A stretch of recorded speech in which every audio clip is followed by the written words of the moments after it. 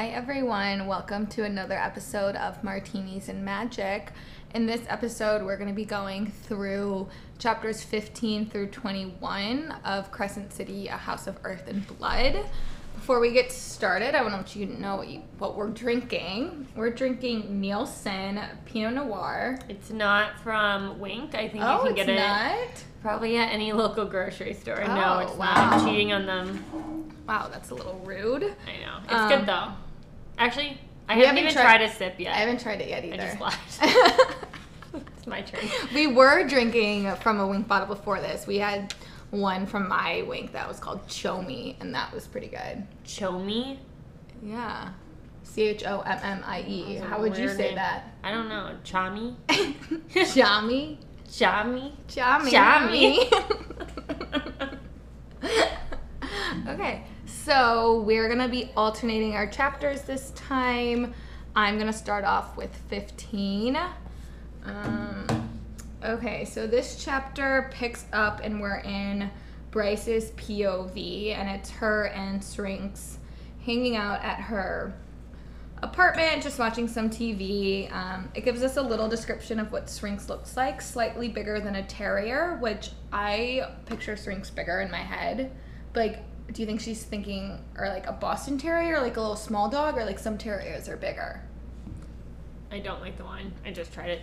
I picture like a bigger version of a French bulldog, like one of the bigger French bulldogs, wearing like a lion's mane. Oh, costume. I like the wine. I don't know why I don't. I think since we just ate ice cream, it tastes nice. Oh, yeah. Casey just made me eat a mochi for the first time. Her first time, it's so good. It was good. I liked it. I was hesitant at first, but I liked it.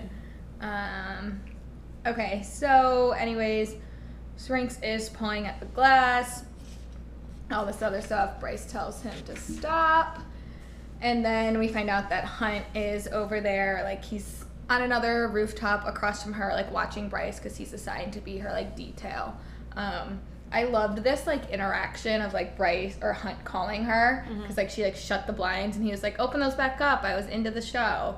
And I love their, like, banter back and forth before they kind of admit that they're madly in love. I do too. I feel like even when they're together, they still have really good banter. Yeah. Question. So when he's outside, does he sleep outside? Yeah, that's why in one of the earlier chapters, Isaiah was like, oh, like, and Hunt was like, oh, I've slept in worse conditions before. Okay. Yeah, he's like sleeps on the rooftop. We also find out that Fury, like, contacted Juniper and told Juniper about Briggs's innocence. And Bryce was, like, kind of a little butthurt over that. Yeah, like, I would be too. That's so annoying. Fury couldn't even tell Bryce herself. She told Juniper, and then Juniper didn't even call her face to face. She just sent her a text. Like, again, I think we talked about this in our episode with Libby. Like, the fact that their friendship was so easy to, like, disintegrate over Danica's death, like, that's just really shitty. Like, I would say maybe it's Fury's way of protecting her, but since we've already read book 2, that's not. Yeah, exactly. So it still just doesn't make sense. It's still just... I mean, hopefully in book 3 we'll get more detail. I have, like, mochi all over my sweater. Hopefully we'll get, like, more detail as to why there was, but I doubt we will. So we just get some more banter of them back and forth. Hunt asks her what kind of, like, pet that is. She's like, it's a chimera. It looks expensive. This is when Hunt still is, like, picturing, or, like, still thinks of Bryce as, like, this, like, rich party girl that, like, only cares about her looks. And but I love how he calls her sweetheart. Okay, I had that down in my notes. Like, that, I think that might be the first time that, like, he uses that term to her. But he was like, so I hate to tell you this, sweetheart, but we're about to get real up close and personal. Like, I love it. It's because it reminds me of Castile calling Poppy princess. Before, like, spoiler warning, before Poppy actually becomes the princess. Right. And it's just, like, because she hates it and, like, it's so cute. I love that. So we get some more of them bantering and whatnot. I love this part to where, like, what does she do? I think she she like texts him and she's like, kindly fly the fuck off. And then like she hears like a pounding at her window, and I just love this visual of Hunt just like flapping his wings outside of her window. Like that is so funny to me. I picture him like tiptoeing on the skinniest little like ledge. Oh, see, I picture him like just like flapping in place. Oh, you think he's just flying? Yeah. Oh, I pictured him standing on like this little ledge. No, I just picture him like flapping in place, and he's like, don't make this harder than it has to be. It's hard for me to picture like stuff like that because it's not like real. Yeah, like I've obviously never seen that in person.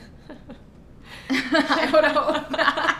So that's just like hard for me to picture. Yeah. I mean, I feel like I probably watch more like fantasy shows than you, and I feel like I can see that. Okay. Yeah. But that's what I picture. So then we get their banter, yada yada, some more. They're continuing just bantering. And then it switches to Hunt's POV, which I still kind of hate how it switches mid-chapter. That kind of confuses me. Wait, where did my notes go? Okay. Oh, okay, so we switch back to Hunt's POV, and then it's like, so that was the night, and then this is now the morning, and Bryce had went for a run, and now she's getting her nails done, and Hunt is waiting outside, and he calls Isaiah, and we find out that last night you find out that Sphinx is able to like teleport basically, and Sphinx teleported, bit Hunt in the ass, and then Bryce like opened the window to watching him like pinch his own ass basically. I thought that was kind of funny. But we really just get Hunt talking on the phone with Isaiah. There's really not much super important in this. Do you have anything? No, but it is just funny because Hunt's like thought process of him watching Bryce get her nails done is just so funny. Yeah. And he's like, you're putting on another coat of polish? Like, how many did she need? And it's her just thinking she's this like drunk, stuck up princess who only cares about her looks. But it is just like, I don't know, funny because Bryce clearly knows that he's watching her just like taking her time, like blowing her nails, chatting the lady. And doesn't he say something about like Bryce got up and hugged her nail lady? Oh yeah, he does say that. He's like, and it's just so funny because like, I mean, people who do your nails or your hair, like they're like basically strangers, but they know everything about your life. My hairstylist literally knows like my deepest fears. Like she knows everything about me. It's so funny. Like, but I feel like that's what Bryce is like doing. And 100%. He's just watching and be like, what the fuck is going on? And that this is like still when like Bryce like allows him to think. It says fucking hugged her like she was some sort of God's damned war hero for the job she's done. So funny. So, yep. And then it switches back to Bryce's POV. She's now at work talking to Lehaba. We get information about how like fire sprites are now slaves because they aided the angels in the like rebellion. So all of their like ancestors and ancestors are now permanently slaves, which I think that is just super sad. Like that would be like you getting punished for something your like great grandmother did. Because like that's literally what it is. It's 200 years ago. Like the whole species is no just so fucked up. Okay, and then there was something that I said I wanted to read the description of. What? Oh, okay. So this is about the like area that Lehaba monitors. It says bookshelves lined every wall, interrupted only by a dozen or so small tanks and terrariums, occupied by all manner of small common animals, lizards and snakes and turtles and various rodents. Bryce often wondered if they were all people who pissed off Jessica. I think they are. I know, that's why I highlighted it, because like you brought that up when we were like having a read-in or something, or maybe in a podcast episode, that like all those people like Jessica's like turned into like she's actually like hiding them and keeping them safe. Like they might be like high ranking or like very important like people of the rebellion or something. Yeah, I think so too. But then we get this cute little thing where Lele names them all like Nutmeg and Ginger, and I thought that was so cute. She's seriously, her character development in this book is so good. Like even in the beginning of this when it switches to Bryce's, Lele goes, I don't see why you can't let the angel in. He's so handsome. I know. She's so cute. He's just sitting on the roof in the dreary weather. Let him rest on the couch down here. Like, I feel like I could even picture her voice, like this high pitch, like, same. Baby. Same. Oh, she's so stinking cute. And then we get this little information about how, like, Bryce, like, bought Syrinx from Jessica, and she, like, doesn't want to buy, or, like, is afraid of buying Lele, that Jessica might, like, give her away. Mm-hmm. And then I also have this part to where it's on the last page of the chapter 180, and it was like, Jessica said no, instead bought a pet Kelpie, which Jessica said no to what? Okay, that's not what I want to talk about. Aren't Kelpies what attacks Nesta in Silver Flames when she goes to get the mask? Isn't it a Kelpie which, like, drags her under and almost kills her? I think it is. Should we look at it? I just bought the Kindle version of it, so let me look. Oh, yeah, just like a... Kelpie. The Kindle version's so nice, yeah, because you can look up words. But that was the end of my chapter. That would be so interesting if so.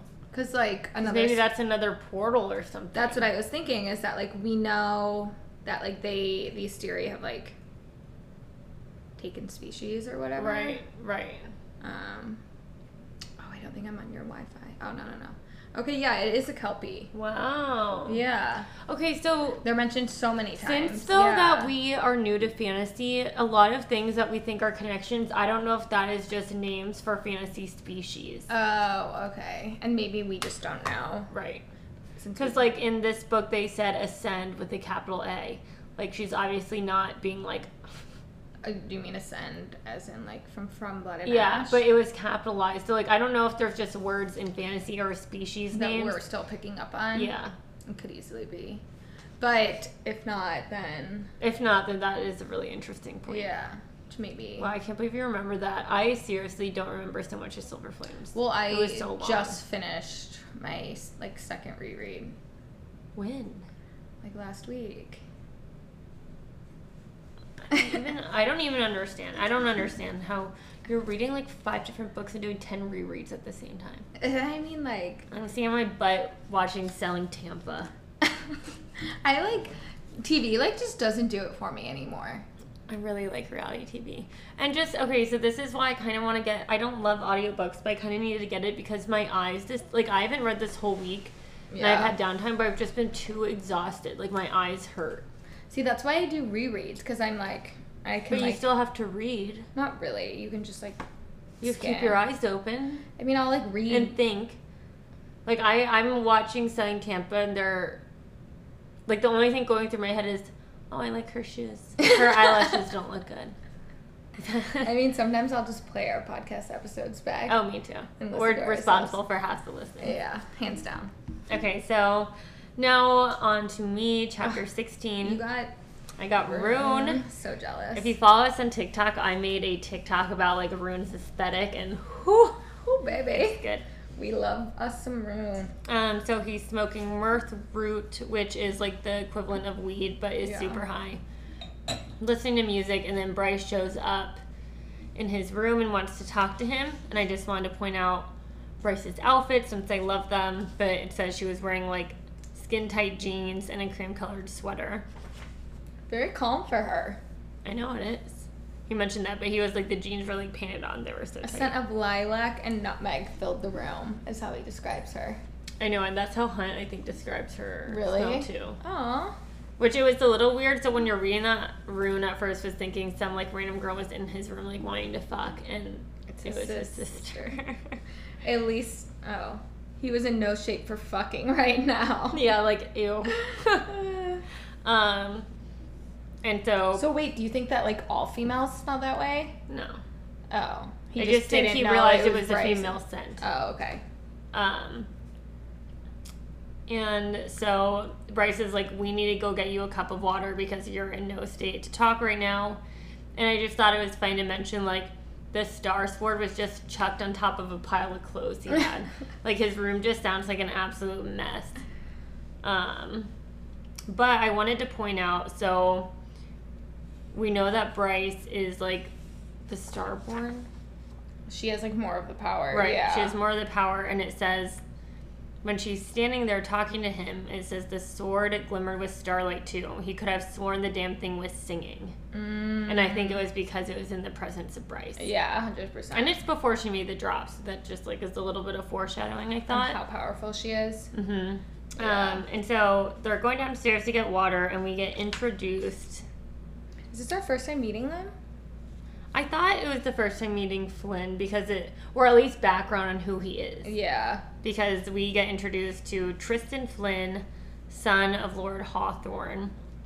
And I just want to point out Flynn is supposed to be, like, super hot. Like, he's a huge playboy. Which I'm able to find fan art of Deck, and I can't find any of Flynn. So I went back to read this paragraph, and they didn't really say what he looks like, where Deck they described with, like, dark red hair. And I couldn't figure out what color hair Flynn had. Flynn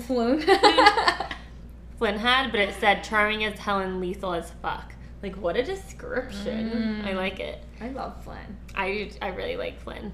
And then Declan is also there. And I don't know, was this the first time we found out that Declan was gay?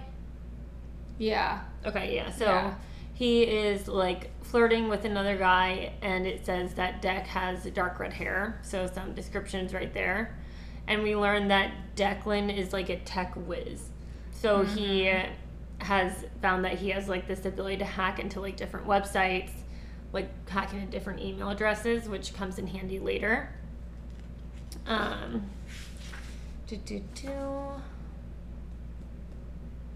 Okay, so through this paragraph, they're talking about how, like, Tristan, which is Flynn, Deck, I always and Rune, forget that's his name. I always think Flynn's his first name. I think it is too, and I think it's his first name because have you watched the movie Tangled? No. So the guy, or, like, the love interest in Tangled is Flynn Rider. So Flynn sounds like a normal first name. Yeah. And so it talks about how they're so close because they all went through their ordeal together. Oh, and I was a little confused because it describes the ordeal as the ordeal itself varied depending on the person. For some, it might be as simple as overcoming an illness or a bit of personal strife. For others, it might be slaying a worm or a demon. The greater the fay, the greater the ordeal. So I think for them, theirs was all, like... Is it something planned, though? No. Like, you know how, like, at the end of it, they're like, oh, fuck. Like, Flynn's like, this is her ordeal when Bryce was, like, battling Micah. I think it's just, like, you overcoming all odds against you. Is it just their word for, like, overcoming something? I don't know. I'm just, like, confused. Or is it, like, a sign that, like, this is your age of... Not Like, becoming. What do people call it? I'm only thinking of From Blood and Ash, the culling. Right. Yeah, is it something like that? I think so. That's, like, they're, like, coming into their powers. Coming of age, like, moment. Yeah. Okay, so we learned that all three of them went through Rune's ordeals, and he had learned to wield his shadows from his hateful cousins in Avalon. And through this process, he entered a place called the Cave of Princes and emerged with the Star Sword and saved all of them who was with him. And then he made the drop after that. I like how Bryce is talking to them, and she's like, you two dickbags have the biggest mouth in town. Flynn winked, I thought you liked my mouth. Oh, God. His lines are so good. I would love him to say that to me. I'd be like, yeah, I do. Also, I got excited in this chapter because I thought it was the place where they say why Flynn has, like, a big mouth. Oh, I think that's in the second book. Damn it. Probably, yeah, because we get to know Flynn and Dex so much more in the second book. I think of them as, like, the Bat Boys. Yes, me too. I love their, like them. They're not all, like, they're not blood brothers, but, like, they've just formed their own family because their individual families sound like they suck. I wonder if we'll eventually get their POVs. We get Flynn. I think we've gotten them once. Okay. Or maybe, no, we've gotten Ethan's. I don't know. We've definitely gotten Ethan's. Yeah. I don't know if we get theirs. We learn a lot about Flynn because Bryce goes to a dinner with Cormac to his house at Lord Hawthorne's. What? Yeah. Oh, it was a bonus chapter. That was the bonus chapter. Yeah. Oh, wow. Mm-hmm. I was so... Wait, it had to have been, right, if you don't know what I'm talking about? Because I was so fucking done with the end of Sky and Breath that, like, I refuse to read the bonus chapters. I've, like, now... We should like, do an episode on just bonus chapters of all of ACOTAR and then all of Crescent City. We should. That'd be fun. But yeah, so one of the bonus chapters in Crescent City 2, Bryce takes Cormac to... I just pulled out the biggest wad of earwax ever. Something's wrong with my ears, and I don't know if I'm going to wipe on the carpet. It's your carpet. I don't know if it's because I'm listening with headphones too loud, but my earwax is out of control. Was it you that I was telling you that I was like, I have really smelly ears, and you didn't believe me? Oh, yeah. But that's from your earrings. You saying my earrings smell? No, just like have you ever smelled the back of your earrings? Like, it's gross. And maybe that's what, like... But I don't think the hole in your ear smells. I think it does. I don't think so. I mean, I can't smell my own ear hole. But I bet it's just your earlobe. Maybe. Anyways. We can do a health podcast, too. For those of you who have a lot of earwax or smelly ears, you know what we're talking about. Follow us. Okay, so... Blah, blah, blah. Chapter 87... Ordeal. Okay. This is when Bryce talks. And so the reason that Bryce wants to talk to Rune is because she wants to learn about the Viper Queen. Right. And Rune is basically, are you fucking nuts? The Queen. Yeah, like what? Ew. Ew, never. Ew. I hate that. That's how I've abbreviated her in my notes. The V Queen? Ew. Yeah. Oh, it sounds like queef and vagina and just gross. Ew. Okay, so she wants to learn about the Viper Queen, and basically we get that people should stay away from the Viper Queen. She's crazy. And I thought it was important to point out that Rune asked her if she knows anything about Luna's horn, because we had learned in like a previous chapter that the Autumn King is looking for it. And so the horn, again, is coming back up as a sign of importance. And then... So Bryce basically heads out, and they follow her and find out that her guard or protector right now is the Umbra Mortis. And I just wanted to read this paragraph to just Rune, my goodness, to point out how strong he is. So he sees the Umbra Mortis, and he's pissed and like goes across the street towards him. And it says that Rune cleared the porch and front lawn and stepped into the street, holding out a hand to the car that skidded to a screeching halt. His hand hit the hood, fingers curving, mental dented beneath it. And so that reminds me, you know in the first Twilight book and movie where, like, Edward saves her in the parking lot and his hand literally dents mental? Yeah. Metal? Like, that is how strong he is. Yeah. So walks over, and we learn that Rune and Hunt have a past. They've gone in a brawl before. This. I feel like their relationship is more enemies to lovers than Hunt and Bryce's. Maybe, yeah. I feel like they just ended up becoming friends and accepting it. Yeah. Like, it's not like they ever talked They to both anything just else. love Bryce, and now they're like, okay. Right. And basically, Rune sadly lost that fight. Yeah. And I thought it was funny because this was just like a little interaction between them, but Hunt was basically teasing Rune, and Rune goes, "Blow me, Athalar." And I just love how, at least in this book, SJM like says phrases that we use today. Like, it's the very 21st century phrases and like humor. And I wanted to look this up, but I haven't had time. I don't know if Crescent City is published in other languages. It is.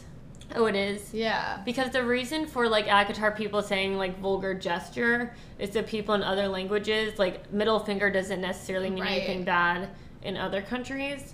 And so I just feel like this book is a little bit more tailored to, like, how we speak here. I wonder if the other versions have, like, different phrases like that. Because, like, ACOTAR was a little older compared to, like, stop picking at your ear. ACOTAR was like older. She was famous, but not as famous now. Yeah. So like I think she did that so it was like applicable.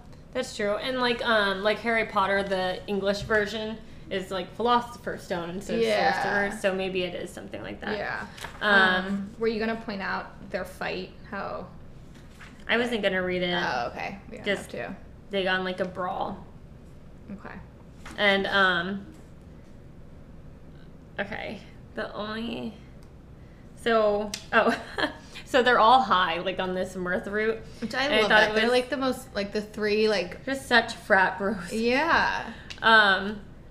Oh, also, I skipped this part, but remember when we were talking about and said that, was it in this or is it another chapter? Hold on. Okay, if it's another chapter, I'll come back to it, but I think it's in this one.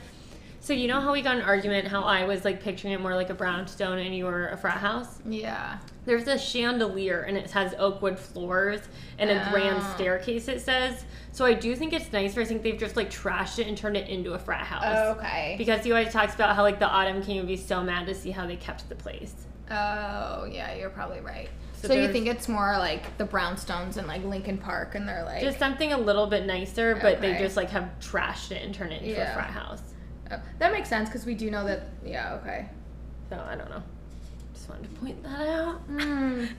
Casey just trying to be right again. So humble. But it's so funny. So they're all three, like Flynn, Deck, and Rune, are standing outside, like watching the Umbra Mortis in this interaction. And Flynn goes, I literally can't tell if I'm hallucinating right now. It's so high.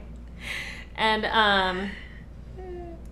so just wanted to point out that Bryce is starting to notice that, is it like a weird coincidence that the father had given order to find an object that had gone missing a week before Danica's death? It just felt like the Erd was starting to nudge them. Maybe it's not Erd as much as it's Micah. Or the Steri. Fucking dicks. Okay, so chapter 17 is pretty short. There's not all that much that I have on it. It starts with Bryce and Hunt walking. It goes, Bryce had just succeeded in nudging Hunt into oncoming traffic, which I thought was kind of funny. So Hunt had previously asked her to make a list of suspects, and Hunt had thought that she was just like being this like lazy party girl and like wasn't putting her list together. And in this chapter, Bryce like shoves it over to him and she's like, here you go, like I did this. And we still get like Hunt kind of like, I kind of hate how judgmental he is towards Bryce, because like it's kind of like the pot calling the kettle black. Like he also like hides a part of himself. Like he hates being this like murderer, but then he's like judging Bryce right off the get-go. Yeah, I do think he's been through so much that he just sees this party girl going through life, not like it comes off like she doesn't see any consequences, doesn't take life seriously. But we find out that the reason Bryce was getting her nails done last night because she was doing some digging on Max, the vampire that died, and it found out that his girlfriend, or a girl he was talking to that he met through a dating site, worked at that nail salon, and so that's why she went there and made that appointment with her. We find out that Max and Danica didn't really know each other, like they weren't as close as like it was kind of led on to believe. But we also found out that the reason they were close is it goes the closest to Danica she or Taryn whatever was through 2 degrees of separation. Tertian. I've come to realize that like I'm not really good at reading. Like I can read. I mean, me either. Like, I'm just like not really good at pronouncing things correctly. Like I just see a word and I'm like, okay. I mean, you should have seen me try and pronounce the character of Sennacatar the first time. Like it is so bad. Like Favorora. I am so bad. I just mumble in my mind. Same. I just like skim past it. I'm like, okay. But it's through the Viper Queen, and this girl also does the Viper Queen's nails on every Sunday. So this is like Hunt paled. Like he definitely is like shocked, and he's like, holy shit, like this girl like is a lot smarter than she's letting on to be. And I think this is where we start to see a little bit of a wake up call. Yeah, and Hunt starts misjudging. Yeah, Hunt starts to come around, and he's like, wow, okay, like I maybe do respect this girl a little bit. But now knowing what we know, do we think that like Micah had any play in any of this? Like the girlfriend, Max, like how it was connected to Danica, how it was connected to Viper Queen. How I interpreted book 2 is I thought it wasn't really Micah being the brains behind it. I kind of thought Asteri was pulling the strings still. So I still like don't fully comprehend how they pulled the strings. Like, did they just, like... Like, maybe because Micah reports them, they were dropping hints in here to, like, lead him. Yeah. I'm not totally sure. I don't know. It's very confusing. I also read the last few chapters of Crescent City 2 so fast because, like, I needed to know what was happening at the end so bad. So did I. No. And I was just confused and really anxious because I was like, there's no way this book's going to get wrapped up in the next 30 pages. And it wasn't. Which it fucking didn't. But I was just, like, so anxious. Like, I'm a very anxious reader. So my whole thing is that, like, now that we're doing this reread and we're, like, doing the podcast is that, like, I don't see anything that, like, linked this book to the second book.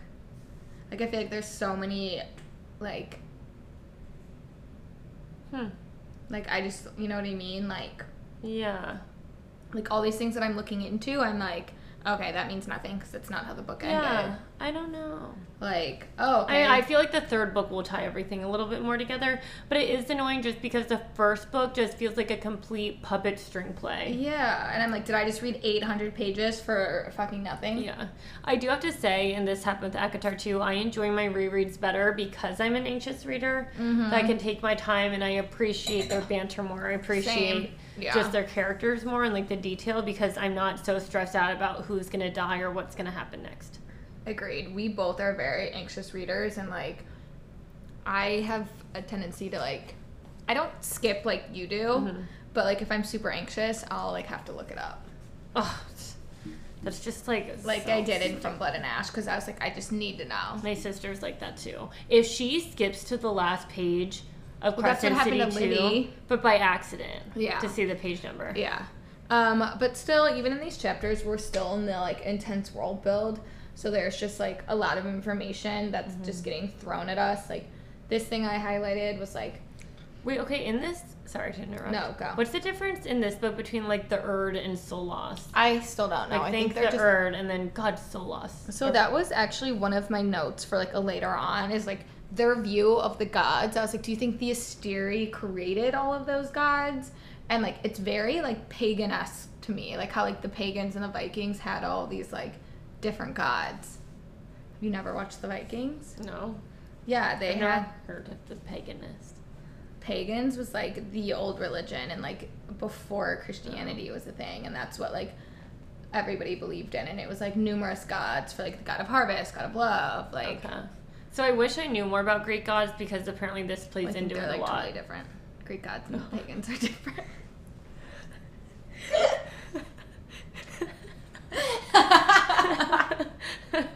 Wait, what is Orion? Because that relates to something. Is it? I think that's what you're relating to or talking about, or is that Greek gods? I think that's a Greek like mythology or something.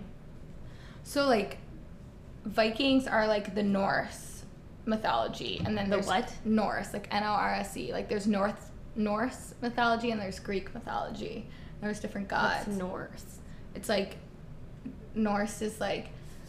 So like I thought you were trying to say North.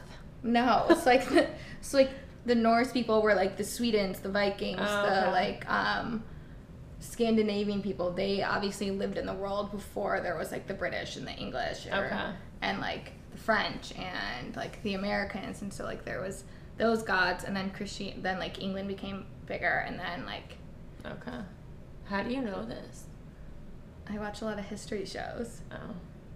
And it didn't come across on Selling Tampa, so I don't know. And my stepdad is like he's from Norway. Okay. Or he's not from Norway. His like second or like his like great grandfather's from Norway. So he always preaches to us about the Vikings. Okay. And my brother-in-law's Norwegian. Okay. Yeah. So I know a lot about that. But I consider their gods very like pagan. Pagan just means believing in more than one god. Okay. Yeah, I think. Okay. But that's what I take of their... But I think the Asteri made all their gods up. Like, I don't think Erd and Solas and all of that. Like, I thought they were. I viewed it more like the cauldron and the mother. See, but I think the Asteri created that to give them a sense of, like, something to believe in. Like, I think in... So you don't think there's gods in Crescent City? No, I think there is, but I think, like... the Asteri kind of like... Okay. I was thinking maybe the Asteri believed in the Erd and Solas too. Because aren't they descended from, like, Solas or the sun because they're starborn? Maybe. I don't know. Maybe I don't think there's gods in Crescent City. I don't know. I just think the Asteri made up their whole world. Yeah. And created that too. But, okay. So what I wanted to read was it said, the Autumn King was a courtesy title in addition to her father's role as city head for all of the 7 Fae Kings. So we know there's 7, which we've only known 2 of them. And then no kingdom was truly their own. Even Avalon, the Green Isle, ruled by the Stag King, which I highlighted that because I wonder why he's called the Autumn King and he's called the Stag King. Is stag a horse? Yeah, it's like a, yeah, I think so. I thought it maybe had something to do with their power. So the Autumn King, because it's like fire and starlight. Yeah. Oh, okay. I don't know though. So maybe he I don't can know, maybe shift. Shapeshifter. Yeah. Because Cormac can like transport and stuff. Okay. It also is saying that. So we know that angels are the like most powerful. That the Fae bloodlines kind of dwindled. They used to be able to choke the air from your lungs or freeze you or burn you from the inside out. Another little spoiler warning is those are powers that are in Akatar. Mm-hmm. That Thera possesses all of those. Okay. See. Again, there's not much in this chapter. Bryce just then, like, she decides to go to the meat market. So she, like, sneaks out of her apartment, which I think it's hilarious. I think I texted this to you. Like, picturing Bryce on a scooter, like, weaving through the city is so funny to me. It is really funny. And she's probably in, like, a little mini dress. Like, do you picture her on, like, a little, like, bright blue Vespa? Or is it more of, like, No, like, one of those ones that, like, you find in the city. We don't have them here, but, like, lime lights or whatever. They're, like, literally, like, you know how we have, like, the bikes you can borrow, city bikes? Yeah. And other cities, they have scooters like that. Oh, like, you think of, like, birds and lions? Yeah, I think, like, a literal electric scooter. Oh, I think she, like, sits on it. Oh, maybe. Yeah, I don't think she's standing. That's even funnier. I was literally picturing her with, like, red hair flowing behind her, like, on a literal electric scooter. I know what you're talking about. And I don't think that's what she's riding. Funny, though. But she gets to the meat market, which we get, like, a description of the meat market. It's basically, I just think of it as, like, the bad part of town where, like, it's, like, I think of, like, the red light district in Amsterdam. Like, there's, like, prostitutes and drugs, and you can buy all these, like, the black market. I haven't been there, but I picture it similar. Have you watched Star Wars?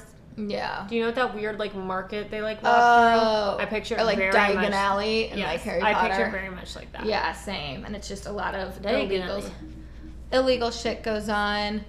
Trying to think if there's anything else in here that I missed. I just love the part where, like, Bryce is scootering. She gets there, and then all of a sudden, Hunt slams into the ground, and he goes, I'm going to kill you. Because Bryce thought she could sneak away from him. Well, I don't know if she thought, because my chapter 18 says you're 2 minutes late. Oh, like, so she she was knew like, he it was took gonna you that follow. long to, like, Yeah. come get me. And so, yeah, Hunt finds Bryce at the meat market.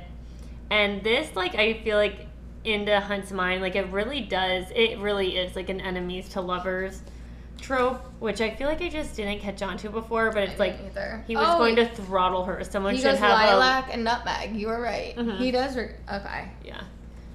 That's how he knew. Remember when Micah and them were waiting to be let into the gallery, and she wasn't answering, and Hunt's like, no, someone's here. I can smell her. Oh, I didn't remember that. But it's like he was going to throttle her. Someone should have done it a long fucking time ago. Like, he just is so mad, and it just... See, like, I just picture, like, I don't take it as much as, like, enemies to lovers as there's just, like, this sexual tension. So I think it's both. Like, you know how people say there's a fine line between love and hate? Mm-hmm. Like, I think it's, like, just that hate, and then they drive you fucking nuts. And you're like, I don't want to love you, but I do. Yeah. Or, like, people that you, like, literally hate, but they're, like, you're so sexually attracted to them. Yeah. You know? Mm-hmm. Okay, and so we're walking through the meat market, and then we pass, like, basically a part of the meat market where it says Memento Mori. Okay, side note, I do want to point out that Hunt goes, there's no way that Scooter is here when we get back, because foreshadowing in my chapter it is, because everybody saw Hunt laying in front of it, and that just goes to show how powerful Hunt is. Well, she said that. She was like, good thing you made such a big interest. No one would dare touch it. Yeah. But I just love that. Yeah. And so it says in the Republic's most ancient language, Memento Mori, and it stands for Remember You Will Die. I want to get that tattooed. What? I'm joking. That's like the most depressing line. And it was meant to be an invitation for merriment to seize the moment. But it basically is not taken that way. It's more like depressing. Mm-hmm. And they're basically taking it as like, remember you will die, none of this illegal shit will matter anyways. Remember you'll die, so who cares how many people suffer from your actions. So it was just more taken like a negative context than it was meant. It kind of reminds me of the like, you only live once phrase. YOLO. Yeah, it's like their version of YOLO. Yeah, that's what I got from it too. Yeah, and it's just a good, what is the word? Like parallel? Not parallel. What are you looking for? Like, I'm thinking of a word. That does what? Basically, they point out that sentence says, like, remember you will die, and SJM highlights that Bryce is wearing a leather jacket. That says through love all is possible. That says through love. It's like not an opposite, but like what's the right word for that? You can't ask me vocab after 2 lessons. I know. I was like, maybe we shouldn't drink wine when we record. But it says through love all is possible, which is just remember to. An anonym? No, I don't think that's a word.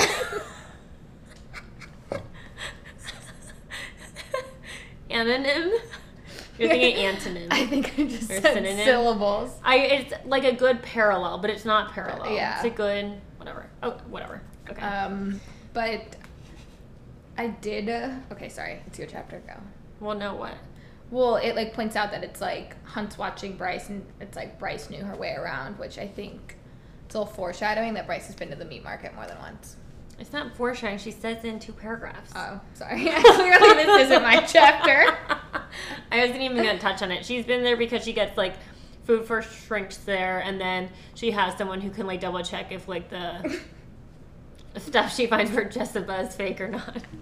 So, okay. Really good foreshadowing. And so basically they come up to this one vendor, and it is a very, like, run-down shop, and they go inside, and we find that it's a place that sells a bunch of different salts, and salts are used for different purposes. There's some salt for protection against dark power, against demons. How much do you think these salts cost? I think it just depends on what you're looking for. But I talk about the cost of the one that she finds. Oh. And so we find out that the salt Bryce is looking for is obsidian. And so we learned that black salts were used for summoning demons, directly bypassing the Northern Rift entirely, or for various dark spell work. A salt that went beyond black, a salt like the obsidian, it could summon something big. Ooh. And so it says, hell was severed from them by time and space, but still accessible through the twin sealed portals at the north and south poles of the Northern Rift and Southern Rift, respectively. Or by the idiots who tried to summon demons through salts of varying powers. So, do we ever know where the North and South Rifts are? Like, in their map? Not in the map that they provide, but I'm pretty sure at the end, like, the Asteri live on one of the rifts by it because Bryce goes through, like, that portal. Yeah. I don't remember which one. I want to say Northern because it's the only one we really hear about a lot. That's what I thought, too. And basically she does this huge act where she's threatening to call Jessica to, like, come bring, like, dogs to attack this vendor. And he's claiming that he doesn't have it. He didn't sell it to Philip Briggs. He already got cleared, and pressures him into admitting that he does. And then they go through this huge negotiation about how much it costs, and we find out that it costs 10,000 gold marks. Well, that's what she ends up paying for it, but he wanted way more. So at this point, when you were first reading it, who did you think, like, who were your, like, suspects? Oh my gosh, I was so confused right now. So I think I thought Philip Briggs was still the culprit up until they went and talked to him. So I didn't. And that he had, like, a cult. Like, who's that serial killer who killed a bunch of people but through, like, manipulation? Manson? No. You looked at me. You're Marilyn Manson's, like, a singer who's, like, been accused of rape. Oh, it's not Marilyn Manson. It's someone. Charlie Manson. Yes. You look at me, you're like, no. It's because I was just talking about him with someone because he opened for Kanye and it was, like, You were talking about him with me.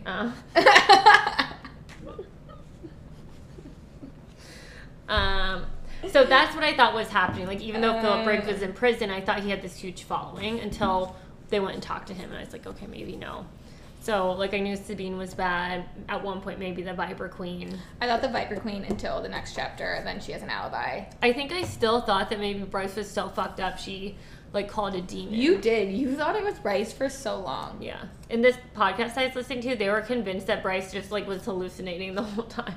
I was like, oh, she's gonna wake up and be like, oh. Can you imagine if that was I always think endings of the book are gonna be like, and then I woke up and it was all a dream. So yeah, I was not, it took me a long time to figure out who the antagonist was. I definitely thought it was, like, Sabine, and then I think I thought Danica. Like, I was heavily convinced it was Danica that was responsible for all of it. But I never thought anything until SJM purposely introduced someone that made us thought that. I think I always thought that, just because we found out, like, I think I thought it in part 2 when we found out that Danica lied. Oh yeah, that's what I mean. Like, I didn't think Danica was bad up until we found that out. Yeah. Alright, keep going. So, and then, okay, basically the only thing I want to talk about is, so they do the deal, and then the Viper Queen comes. And basically we kind of find out that that's the reason she wanted to cause this huge scene, was so the Viper Queen shows up.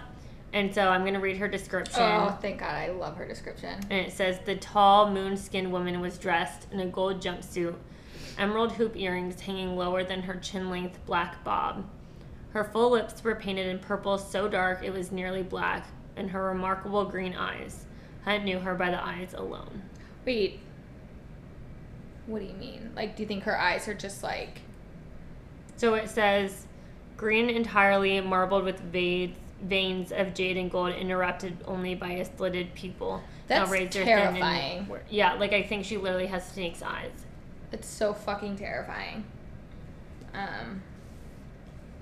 Anyways, so now into my chapter. I'm literally gonna Google half woman, half snake, or half human, half snake woman.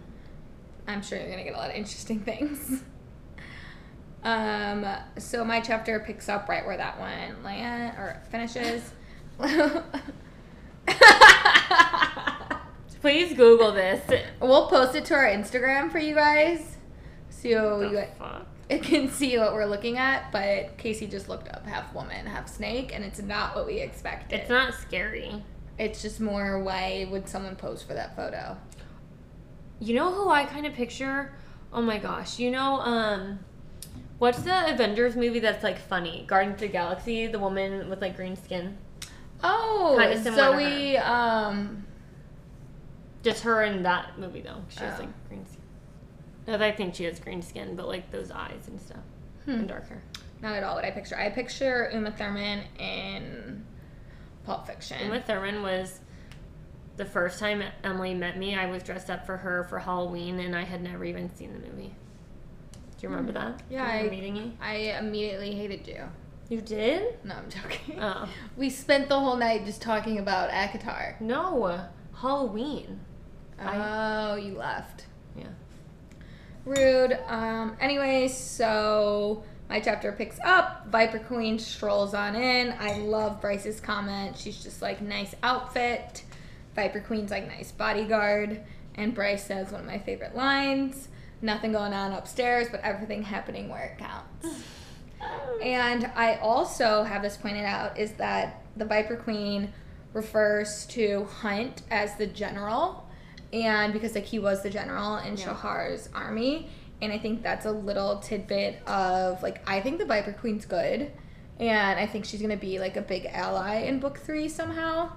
And she's already kind of an ally. Yeah, exactly. So like I think it was just like a sly way of putting it in there that like, because if you didn't wrote like I'm not sure if she's totally good or bad. I just think she's loyal to herself and does whatever she wants. 100%. That's a good way to look at it. But I just loved how she kind of like tossed that in there, and she was like, "What are you laughing?" I just made a really weird sound with my lips.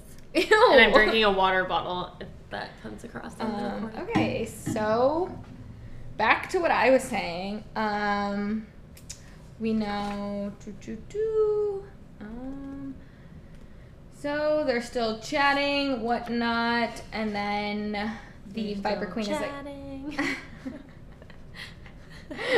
fuck off. Viper Queen's like, come into my office.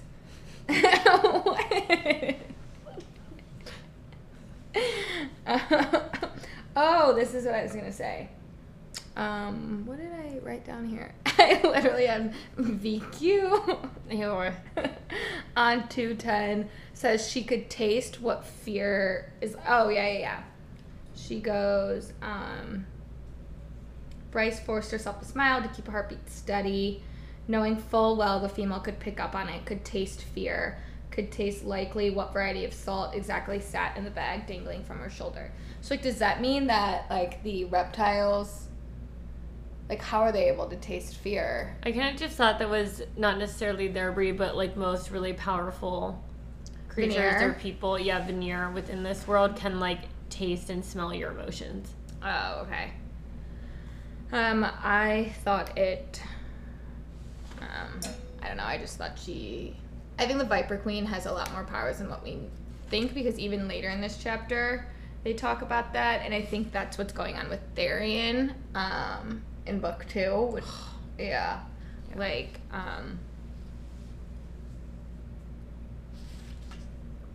I think she's more than just, like, a shapeshifter. Is she a shapeshifter? Well, she's half snake. I didn't know if she could fully transform to one, though. I think she can. Ew. I would assume. I don't know. We don't actually know what. Because, like, Juniper is half, but she can't shift fully into a fawn. I think she can. Why do you think that? I think all of them that are half animal can shift fully into their animal form if necessary. I didn't think so. I thought it was, like if you... So, say I married Ethan, who can fully shape to a wolf. Of course you want to marry Ethan. The picture you sent of him was great, of what you think he might look like. Like, I feel like our kid would be half wolf, half human. What part of him's gonna be wolf? Maybe his leg. He's gonna be... Or just has sharper teeth. Okay. Like the wolven. Like the wolven. Okay, so you say his legs. I'm picturing, like, my body, but I'm on all fours, and they're just... No! Like, Juniper's not on all fours. Juniper stands on her back legs. Okay, but how funny would it be if I was... Like her, like a... Oh, I guess okay, so. She's like a sarter, or like a... What are they called? I don't know. But you know how the wolven, before they shift, they have, like, a little bit too long teeth and certain eyes? Like, you know, husky eyes? Like, maybe it would be, like, different features. Oh, okay. Well, in my head, Viper Queen can shift into... Yeah, it says in one of these that she can shift into, like, a cobra. It's, like, her full form. It's in my chapter. I think of, Nagini. Oh, from... Harry Potter. Yeah. Well, now I'm determined to find where this is about her being a cobra or something. But anyways, I wanted to point out that, like, they go into her office, and it's just, like, a fucking shit show, which... I was shocked by that, like, she just is, like, in, like, a storage locker as her office, because, like, she comes across as, like, very, like, classy, and, like, I don't know. I just wasn't expecting that. And she even says, not as fancy as your boss's place. Viper Queen immediately knew that they were there to ask about Danica. Before the boss's place, it says, a computer that was about 20 years out of date sat like a fat rock before her, a little statue of Luna poised on top of it. Yes. So I, do you think that was her actual office, or do you think she took them in, like, a fake office? What if she has a real office? I don't even know why she needs a fucking office. Right. I'm guessing it's just, like, administration stuff to, like, rule over her place. Yeah. Like, I don't picture the Autumn King's... You know what I picture the Autumn King's office looking like? Dumbledore's office in Hogwarts. Not at all what I picture. I picture, like, this giant fucking space that's just, like, immaculately clean and, like, very modern. And just, like, work tables everywhere. I don't. But I didn't really think anything with the messiness or not. But we get that, like, the Viper Queen has an alibi. She's basically at an orgy during this, and that Bryce's whole plan was because, like, Hunt told her that, like, a meeting with the Viper Queen would take weeks, so she didn't actually need the salt. She was just doing it to get the Viper Queen's attention. And then, let's see, what else? Oh, and then we find out that the Viper Queen was like, Danica Fender wasn't, like, my enemy. Like, we had a working relationship. Because I'm sure Athalar can back me up on this, which, do you think they were already working together at this point? I thought it was until way later. But that little thing, I was like, ooh, maybe they I kind of just took that as, like, the Viper Queen and Athalar have known who each other are before. Oh, okay. And, like, maybe he knows that she's true to her word. Yeah. Could be. But yeah, maybe. I want to hope that it's wrong, because in my head, I think that, like, Hunt's reasoning was, like, a matter of, like, opportunity. So I think that was just her, like, I mean, right now it wouldn't seem that bad because he has no skin in the game. Yeah. Oh, this is one of my favorite lines. Well, first of all, we find out that, like, she had nothing to do with Max's death. She's like, we can just smell when something's wrong. This is one of my favorite lines, and I literally quoted this to my dad on the phone. And he was like, wow, you're so smart. Where'd you get that from? She goes, everyone general is for sale. You just have to figure out the asking price. Why did you say that to your dad? We were talking about something, and I was like, Dad, everybody has a price. You just got to figure it out. I wonder what my price is. Right? And she goes, give me a day or two, Athalar, and I'll figure out yours. But I just love that, and I think that's foreshadowing. 100%, yeah. But I just love that line. I think it's, holds a lot of value. What else do I have in here? Oh, okay, this is where we get, the Viper Queen then goes, here's a pro tip for your little investigation. Look toward where it hurts most. That's where the answers are. So, looking back now, what do you think that she was referring to? So I thought that it was maybe being like the tattoo on her back because that hurt, and then we now know that that's like the key.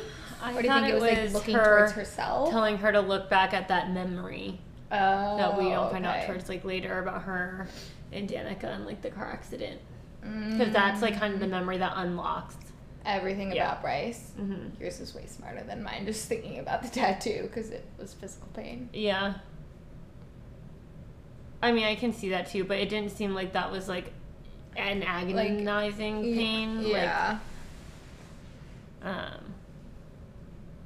Yeah, and like hurting the most is like the night of the death and stuff. I don't know. And like just coming to terms with her and Danica's friendship and everything that happened, and because that was the scene that you figure out like that really brought them like close together. That was when Danica first said I love you. I think it comes up in my chapter. Yeah. Do you have anything else to say for that? Well, they switch back to Hunt's POV. They just kind of bicker some more, and then we find out her scooter was left untouched, and then it's over. So chapter 20 is literally one of my absolute favorite chapters of the whole book. What chapter is it? And it's just where so Bryce is back at work, and it's where we release the more of Layle's personality come out in like you got the good chapters. Yeah, and Hunt like comes into the library and it has just some of my favorite lines in it. And so we start off chapter 20 with Bryce back at work thinking about how she has to look where it hurts the most, just like thinking about what the Viper Queen told her. And and so Lele is watching her Fangs and Bangs TV shows. Which I want to watch that. I know. And Bryce is like, it's basically porn with a plot. Is it called Fangs and Bangs? And it goes, Leheba turned purple. It's not called that and you know it. It's artistic. They make love. They don't. And Bryce was like, fuck. And I love this because Lele wanted like Hunt to come in. And Bryce is like, I don't think Hunt is the making love type. He's the type to bend you over a desk and then she gets like cut off. That was in my chapter that like the Viper Queen like kind of hits on Hunt and she's like, heard you're able to like make the ladies swoon when you cut off the brooding type. I mean, I'm sure he's like known to be extremely attractive. I mean, I just want to know what he's like in bed. I'm sure great. Hold on one second. Okay, sorry for the little intermission. And so Hunt's at the door and Bryce lets him in. And this was so funny. So when she lets him in, Lele went back down like to the bottom of the library. And so Hunt is talking to her and it's like Lele is just like knocking on the door and being like, Bibi, are you all right? Like, Bibi, who is that? Like, I want to see with my own eyes. I can't even focus. That's like your little sister that's just like annoying you when like a boy comes over. And she just like wants to see him. And so she lets Lele in. And Bryce is like, consider this your birthday present. And so she's saying hello. And this is just so sweet. Like, Hunt is just like flattering her and is like, well, aren't you beautiful? And Lele just like blushes and her flame like flares up. And Bryce is like, stop pretending to be shy, Lele.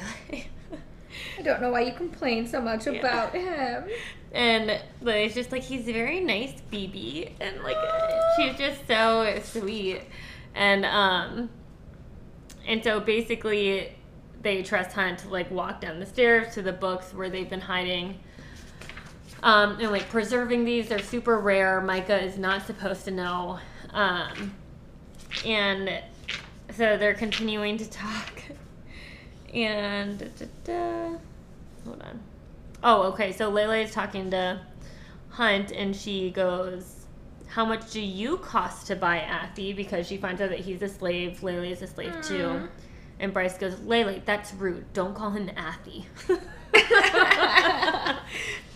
And I love her nicknames, like Bibi, Athy. I know. She also calls Shrinks like Shriri. Yeah.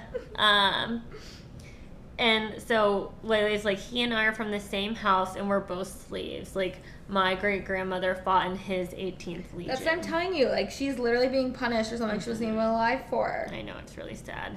And so we kind of get a comparison about how expensive, like, Hunt was.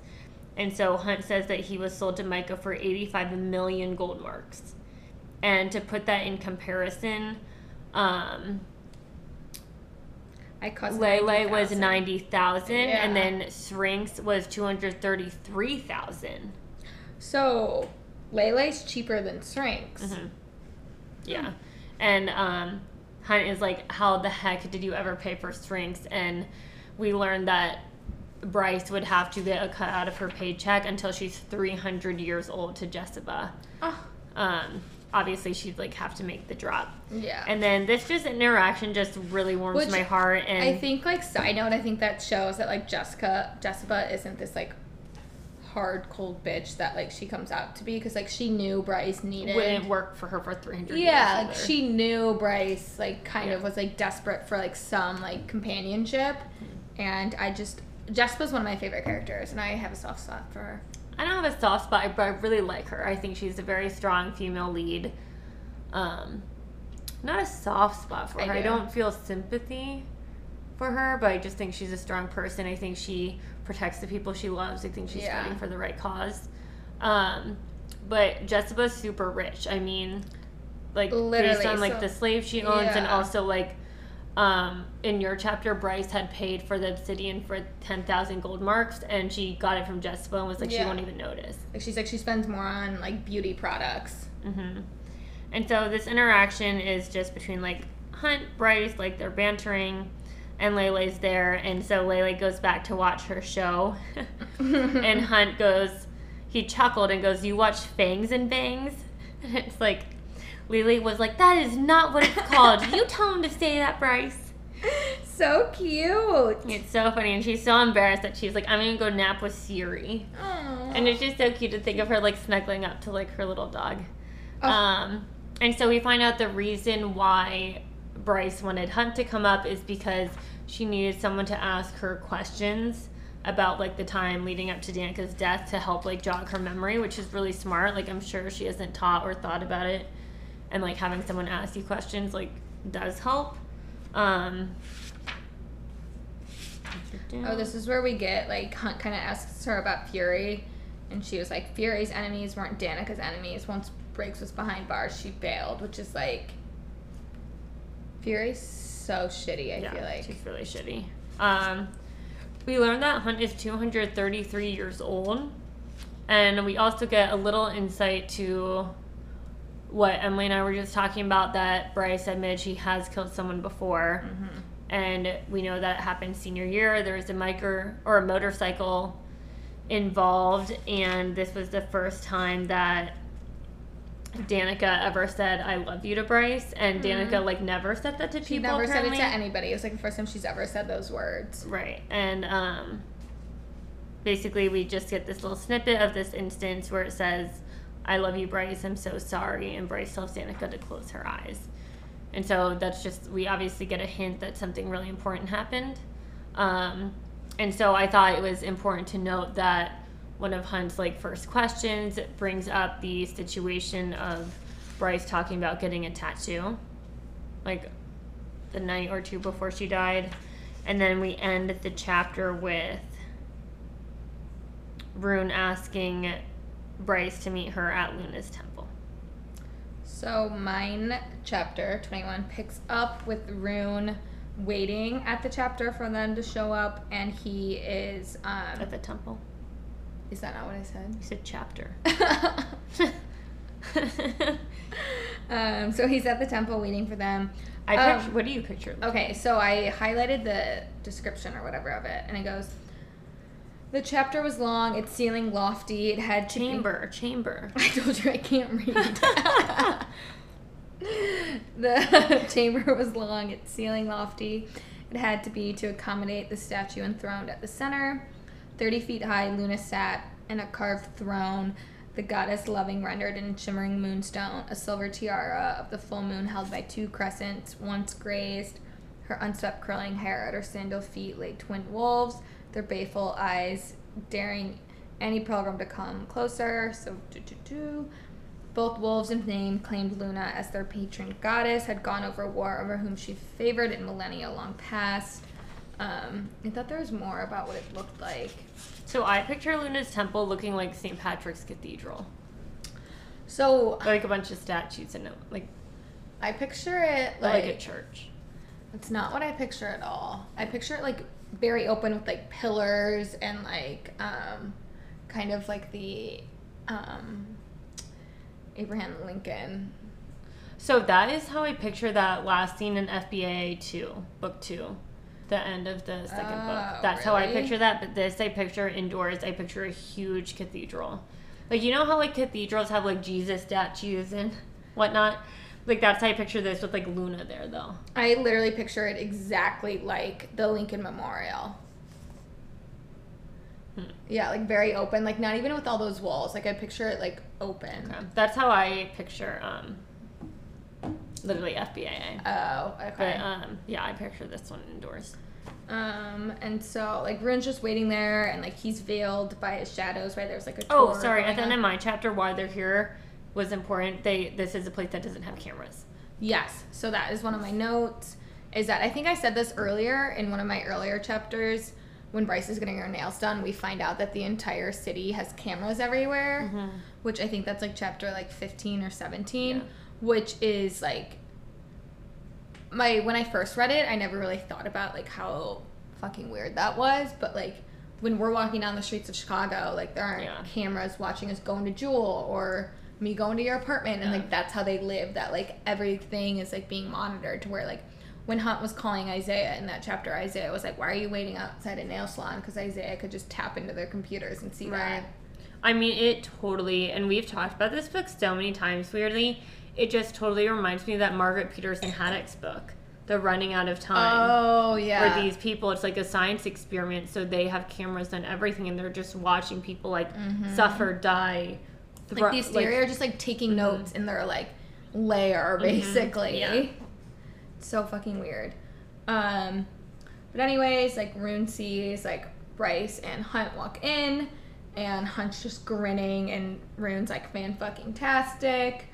They walk up to him, and he, like, veils them in his shadow. Okay. This is also the chapter that we figure out why Crescent City is called Crescent City, because we talked about that in the past, like, why it's called that. It's that it's kind of just the nickname it got, how, like, Chicago is called the Windy City. It's called Crescent City because the Istros is in the shape of a crescent. Okay.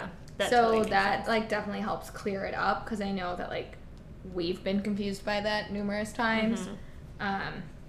So we find that out, and then there's also this, like, funny little banter between, like, Rune's like, Bryce, I asked you to come, not him, and Bryce, like, we're joined at the hip, we're best friends, and Hunt's like, the best, which is, like, I love all of the, like, just comedic banter. It really is the, like, love to hate. Not, I feel like enemies to lovers, like, just because it's harder to relate to, but, like, a hate to love relationship is a lot easier for us to understand. Yeah. And it is, like, I feel like you can see that.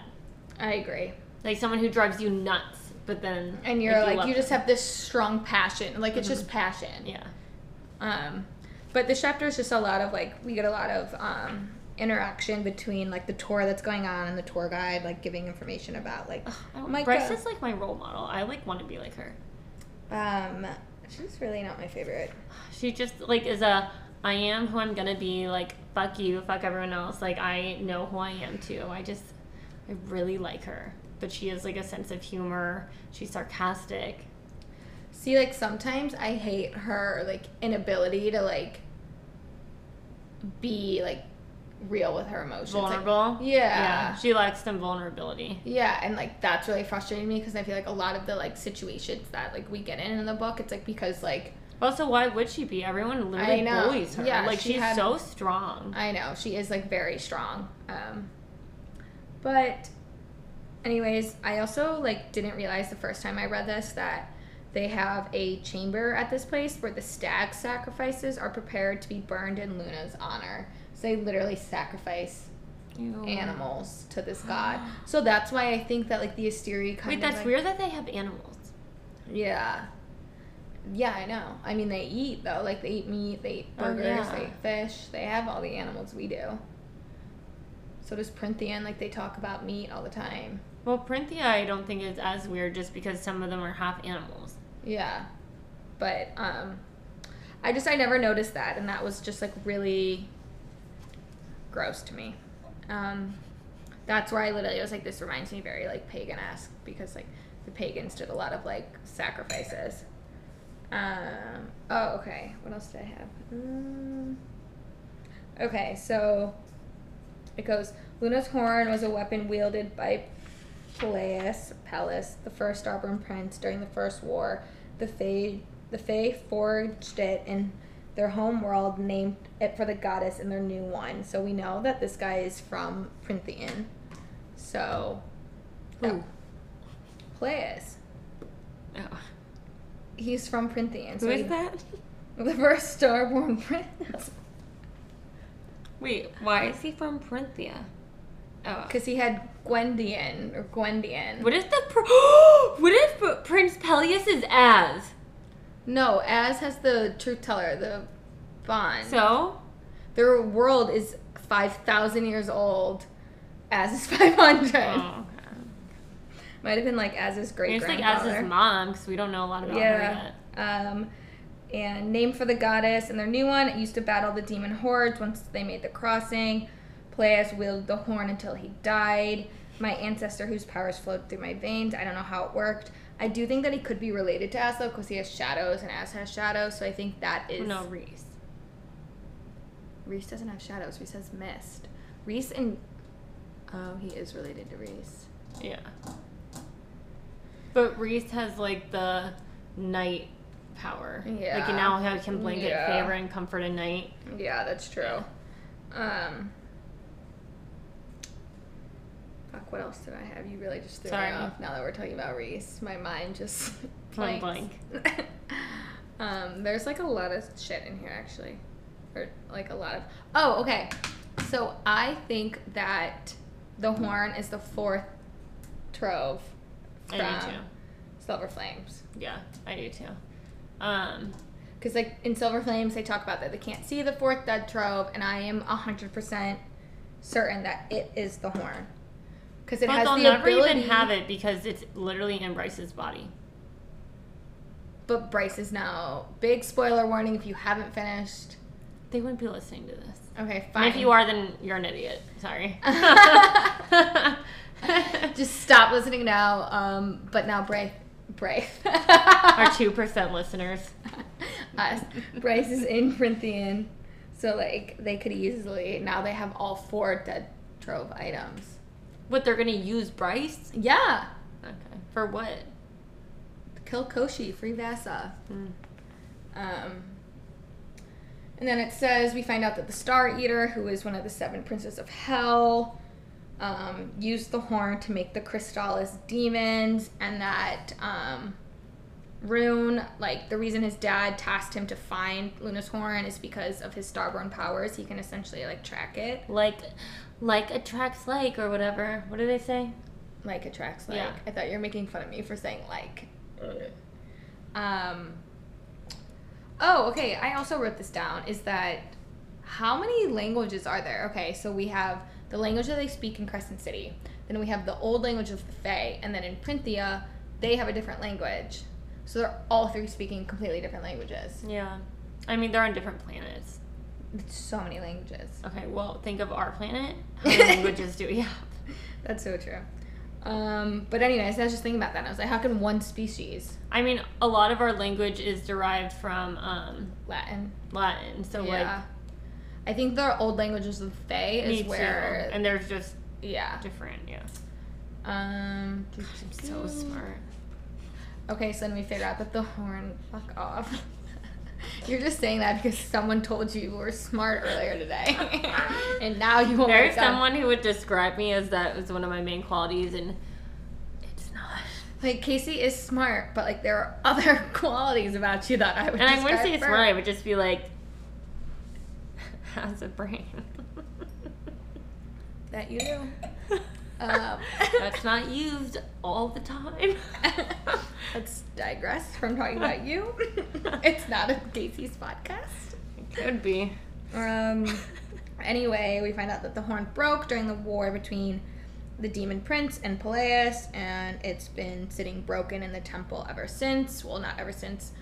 They tried to fix it for years and years, millennia, and then no one could fix it, so they're like, let's just How make long this. is millennia? 100 years. No. Yeah. I don't think so. I think so. I am 100% sure. I thought it's like million. No.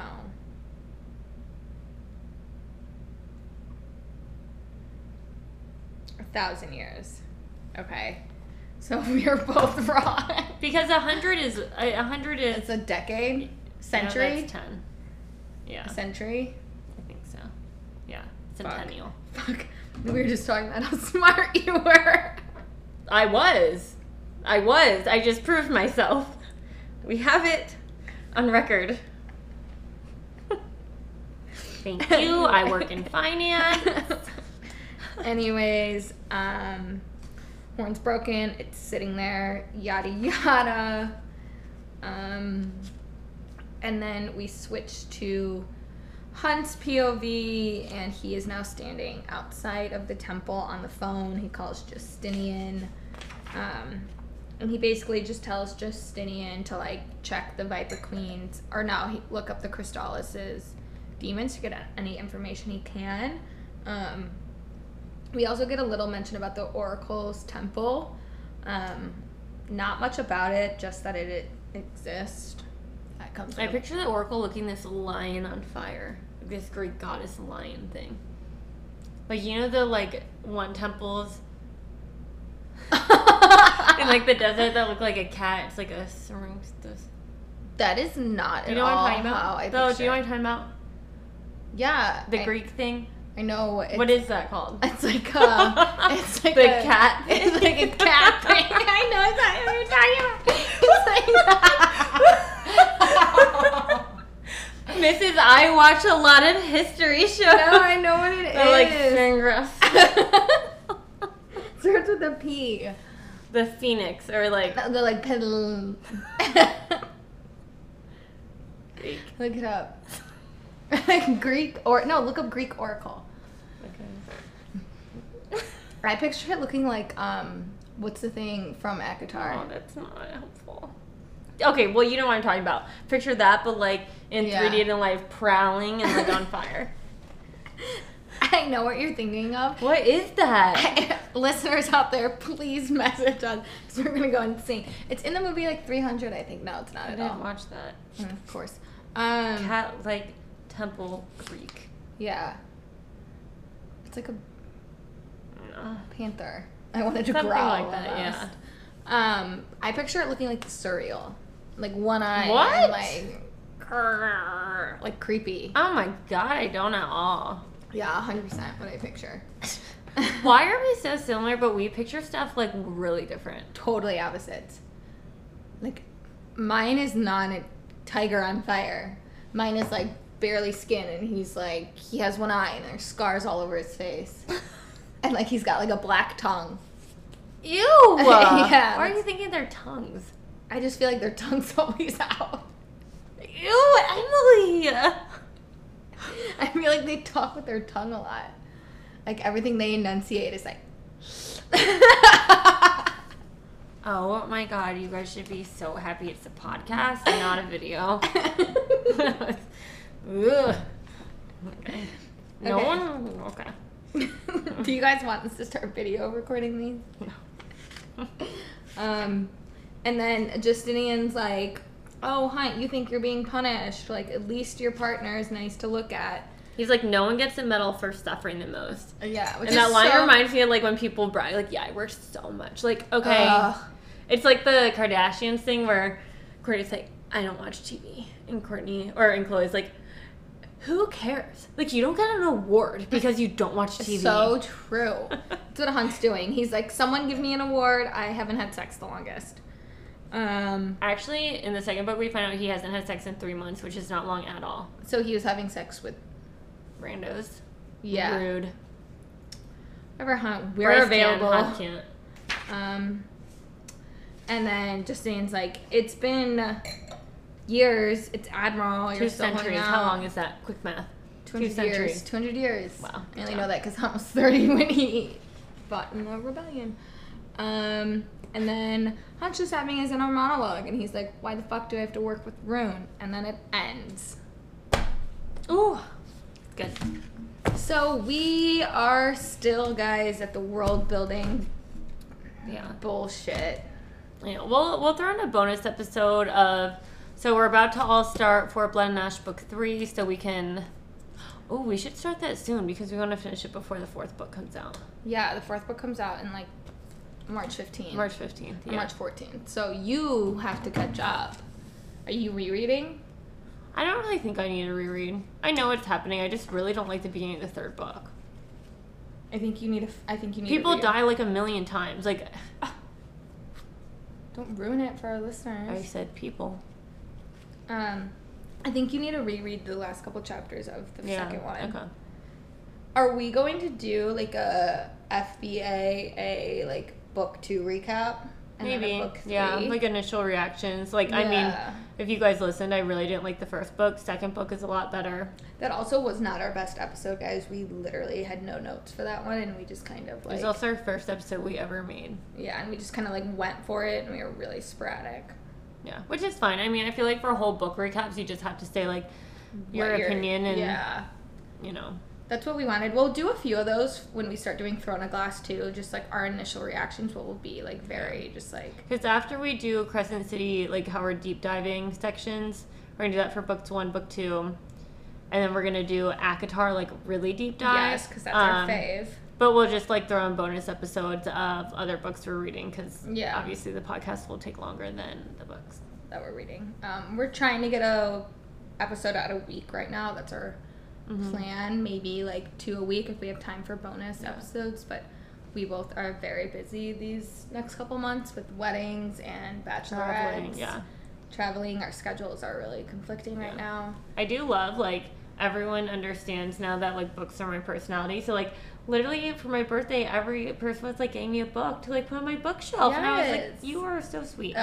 And I just downloaded Kindle Unlimited or signed up. So if you guys have any recommendations on Kindle Unlimited books I should read, please. Oh, my God. Do let me. What? Oh, my gosh. My sister's boyfriend just texted her saying just ordered A Court of Thorns and Roses after watching the TikTok that we made. Shut up. No way. Oh, my God. I can't believe he ordered after that. Watching the TikTok. So we're really proud. We made this one, or Casey made this TikTok, and it got like 3,000 views, and that's the most we've ever got. So we're pretty proud of that one. All right. Well, I guess this is the end, See you guys next week. Yeah. Cheers.